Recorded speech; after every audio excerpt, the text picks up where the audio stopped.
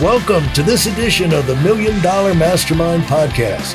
This is where we pick the brains of high achievers from all walks of life and get their hard-earned, real-world insights on winning.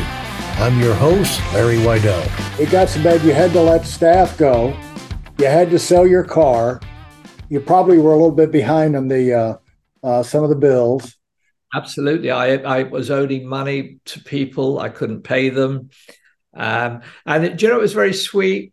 Most of the people, and, even the small people, window cleaner, they were all actually very supportive of me. And, I remember I owed somebody some money, and I just started off one of the great passions of my life, which is wine collecting. And that's defined me for many years, my wine collection. And he was happy to take a couple of cases of wine in lieu of the bill. But then, it's a matter. How did you pull out? How did you pull out of that thing? What I would think about in that you've talked about, even when you went to London, everything has to be first class. You have to have, you're building credibility. They don't want to see that you're jittery. When someone's going to pay you a big dollar for a painting, they want confidence. And when you're on shaky ground, or you're sinking in the mud, it's kind of hard to have that happy, confident.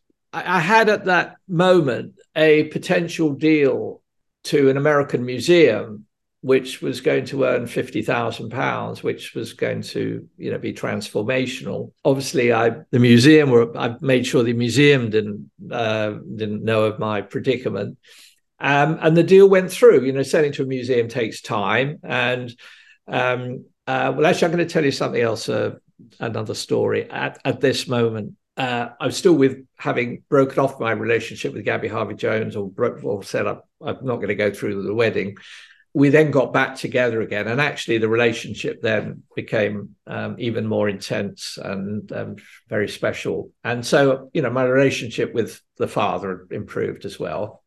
So at the moment where the bank basically had called in outside auditors, I'd had an appointment I had to present a survival plan to the bank. And Gabby had said, well, look, you should discuss this with Sir John, who was in his suite at the local Park Lane Hotel. And I remember going to see him, showed him the papers. As I say, I had said earlier, Sir John really didn't understand the art market. And he looked through it and said, look, Mark, really, there's no disgrace in going bankrupt. I walked out, got into bed, cried my eyes out, pulled the covers sheet over myself, and I just wanted to crawl under a hole and die. Anyway, the following morning, when I had a 10 o'clock meeting at the bank, and I'm sitting at the desk on my own in my little gallery, and the phone goes, and it was another art dealer friend of mine who trained as an accountant, funny enough. And he said, Mark, what's this I hear about you being in trouble? And I explained what was happening. He said, well, stay where you are. Don't move. I'll be round in 20 minutes. So he got in a taxi. He was out in Westbourne Grove, West London, and rocked in a gallery. He said, right, where's the bits of paper? And he had a quick look through it. This is ridiculous. Right, what you're going to do is you're going to take me to the meeting with the manager. Don't you say a word. You let me do all the talking. You introduce me as your business associate. And by the way, it had just had a new manager, a brand new manager, so who knew nothing about my business. And it was easier for him. He didn't really want to have to deal with a business that was in trouble. It was easier for him just to get rid of it. So anyway, this guy was called Eddie Crawshaw. And anyway, so Eddie and I rock into the manager, and Eddie starts talking. And he says, look, Mark's going to stop drawing a salary. He's going to sell his car. He's going to do this, that, and the other. And, we've got these deals on the table. What's your problem? And the manager says, yeah, no, you're right. Really, absolutely. Look, if he can pull this through, then yeah, absolutely. We haven't got a problem. So we rocked out of there. And obviously I still had to, do the business, and we made the sale to the museum. And also with this impetus, I worked really hard. And then within a matter of a year or so, I did a run of major sales, including a Van Dyke to the Seattle Art Museum, which made another £500,000. Saw another pitch, I made another 200,000 here. And, I was right back up at the top of the tree again. You hear so often, Mark, in talking with people, that after they go through the disaster where they're crying their eyes out at night, that type thing, the next year they're the greatest year of their life. It's just unbelievable. It's almost like a test, that life puts you through a test. And I remember in our company, the founder said one time in a manager meeting, he said, your breakthrough is going to come the second time you seriously want to commit suicide and don't. I actually had one of those moments a few years later where again, I was still in Albemarle Street. Right. I owed money left, right, and center. And I just couldn't see how I was going to get out of the hole. This dark thought crossed my mind, and it disappeared in a heartbeat. But I mean, I think that's the other big lesson that I've learned, that having run the business, I'd say on a shoestring, but always rattling around, the top end of your borrowings and always being stressed, was to just make sure going forward, if you can, always keep a bit of fat to one side. Just make sure, don't put all the chips on the line all the time. There's a lot to that, Mark. Don't put all the chips on, because if you're an entrepreneur, you're a business owner, you're a gunslinger, basically. You call a shot, you bet the farm, you do this, but you don't have to bet all of the farm. I've just been doing that. Actually, I just bought a fantastic painting for a lot of money that I made. Did you? Yeah, you probably have a pretty good idea of where that can go now, as far as placing it and turning it over a lot quicker than you did early on. It's just like, if you're going to bet the farm, have a place where you know what you're going to do with the farm. When you get it, you can turn that thing over. Did you have those kind of things where you learned a lesson for yourself and affected you going forward? I would like to say yes, but then again, I think probably spoke to my wife as well, and my family all know and love me.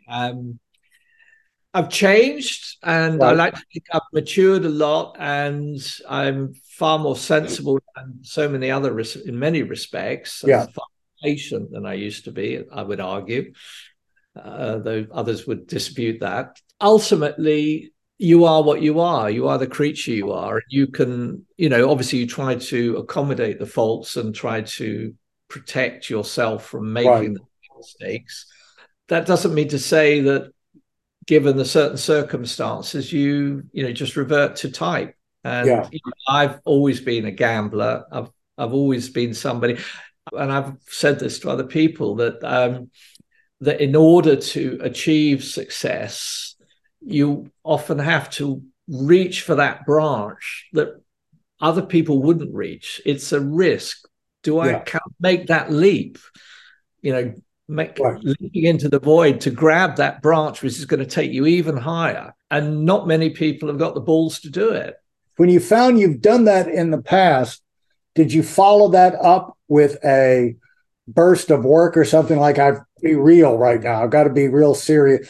I'm just wondering if this affects the attention to detail and the perfectionist type things, because a lot of times owners become perfectionists because they've gone through, things happen in cycles. They have same things happen over. And so when things go wrong, you learn, this can go wrong if I don't make sure this is, if I leave the door cracked, the wind will blow the door open, so I don't want to leave the thing cracked. And just little simple things, but the longer you're in there, there's more little things, attention to detail. And what you're really trying to do is save yourself from bigger disasters. You're not trying to be OCD. It's not a psychotic type thing. You're just trying to save yourself from bigger problems, ounce of prevention type thing. Don't, clean that, change that, fix that before. That's just a lot of that you accumulate just from being in business, don't you? I think the other thing that I have now is, which I didn't have, say, 20 years ago, I've got a much stronger support group around me. And I've learned to take advice or rather, I have people giving me good advice. So whether it's my wife, my sister, who works very closely with us, she's always been there. But as I mentioned, I've got a great young team, a young man called Charlie Mackay and Flora Crichton-Stewart, who's sort of gallery manager, and Charlie's really co-director in the gallery. Great researcher, very hard workers, very imaginative. I do listen to them. And occasionally they'll say to me, Mark, well, actually, I'm not sure that's a great idea, or, maybe we should doing acting this way or do that. And I listen now. Having a good team to help and support you is vital. Even Sotheby's and Christie's almost went bankrupt, both of them, I think. Haven't they, over the last 10 years or 20 years? Oh, yes, it hasn't been a bed of roses for them. And, I have very good, very close relationships with the directors, the old master departments in both companies. And, I count them as my friends, though, we're obviously on the other side of the fence. Right. And in truth, the auction houses, have, of course, a lot of problems for art galleries and art dealers, because they're taking, or have attempted to take away. When I first started art dealing with my parents, auctions were primarily for the trade. Right. Now they're primarily for the private clients. We're trying to service. So they've been taking away our market. And in fact, I can think of several big buyers now who, and I would say stupidly, have will only, for whatever reason, they feel comfortable buying at auction because there's competition for the picture. Whereas, if you have it hanging on the wall, they immediately think it should be cheaper than it is. Yeah. It's just the psychology of the situation. In fact, I had this joke, which I used to say was, you get a client looking at a painting and he says, well, how much is it? And you go, well, it's 100,000. And they wait a few minutes and they say, sorry, just tell me 100. No, it's 110,000. Yeah. And they go, no, no, and it's 115,000. Hold on a minute, Mr. Weiss. Well, that's what happens in an auction, Right. Yeah. And so, what part of the year is the most fun for you now in the art world?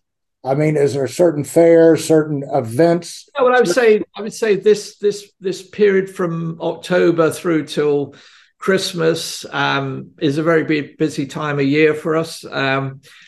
January, February become a hit and miss, but then we're building up for exhibiting at the world's greatest art fair, TAFAF in Maastricht, the European Fine Art Fair. Where's Maastricht? Where is that? Holland? Yeah, Maastricht. Yeah, it's been going now for over 35 years, and it is the world's greatest art fair, head and shoulders above anything else. I mean, it's extraordinary, absolutely extraordinary. Now, is that on old masters versus contemporary? Everything. You get masters, contemporary. You get antiques, jewelry, sculpture, carpets. You name it, it's there. And that's in March, April. Billions of dollars worth of art. And you show there. You have I've been showing there, regularly. Yeah. Very, very interesting. Well, I appreciate you taking the time. It's interesting to get, you go in the galleries. There's one thing about a gallery.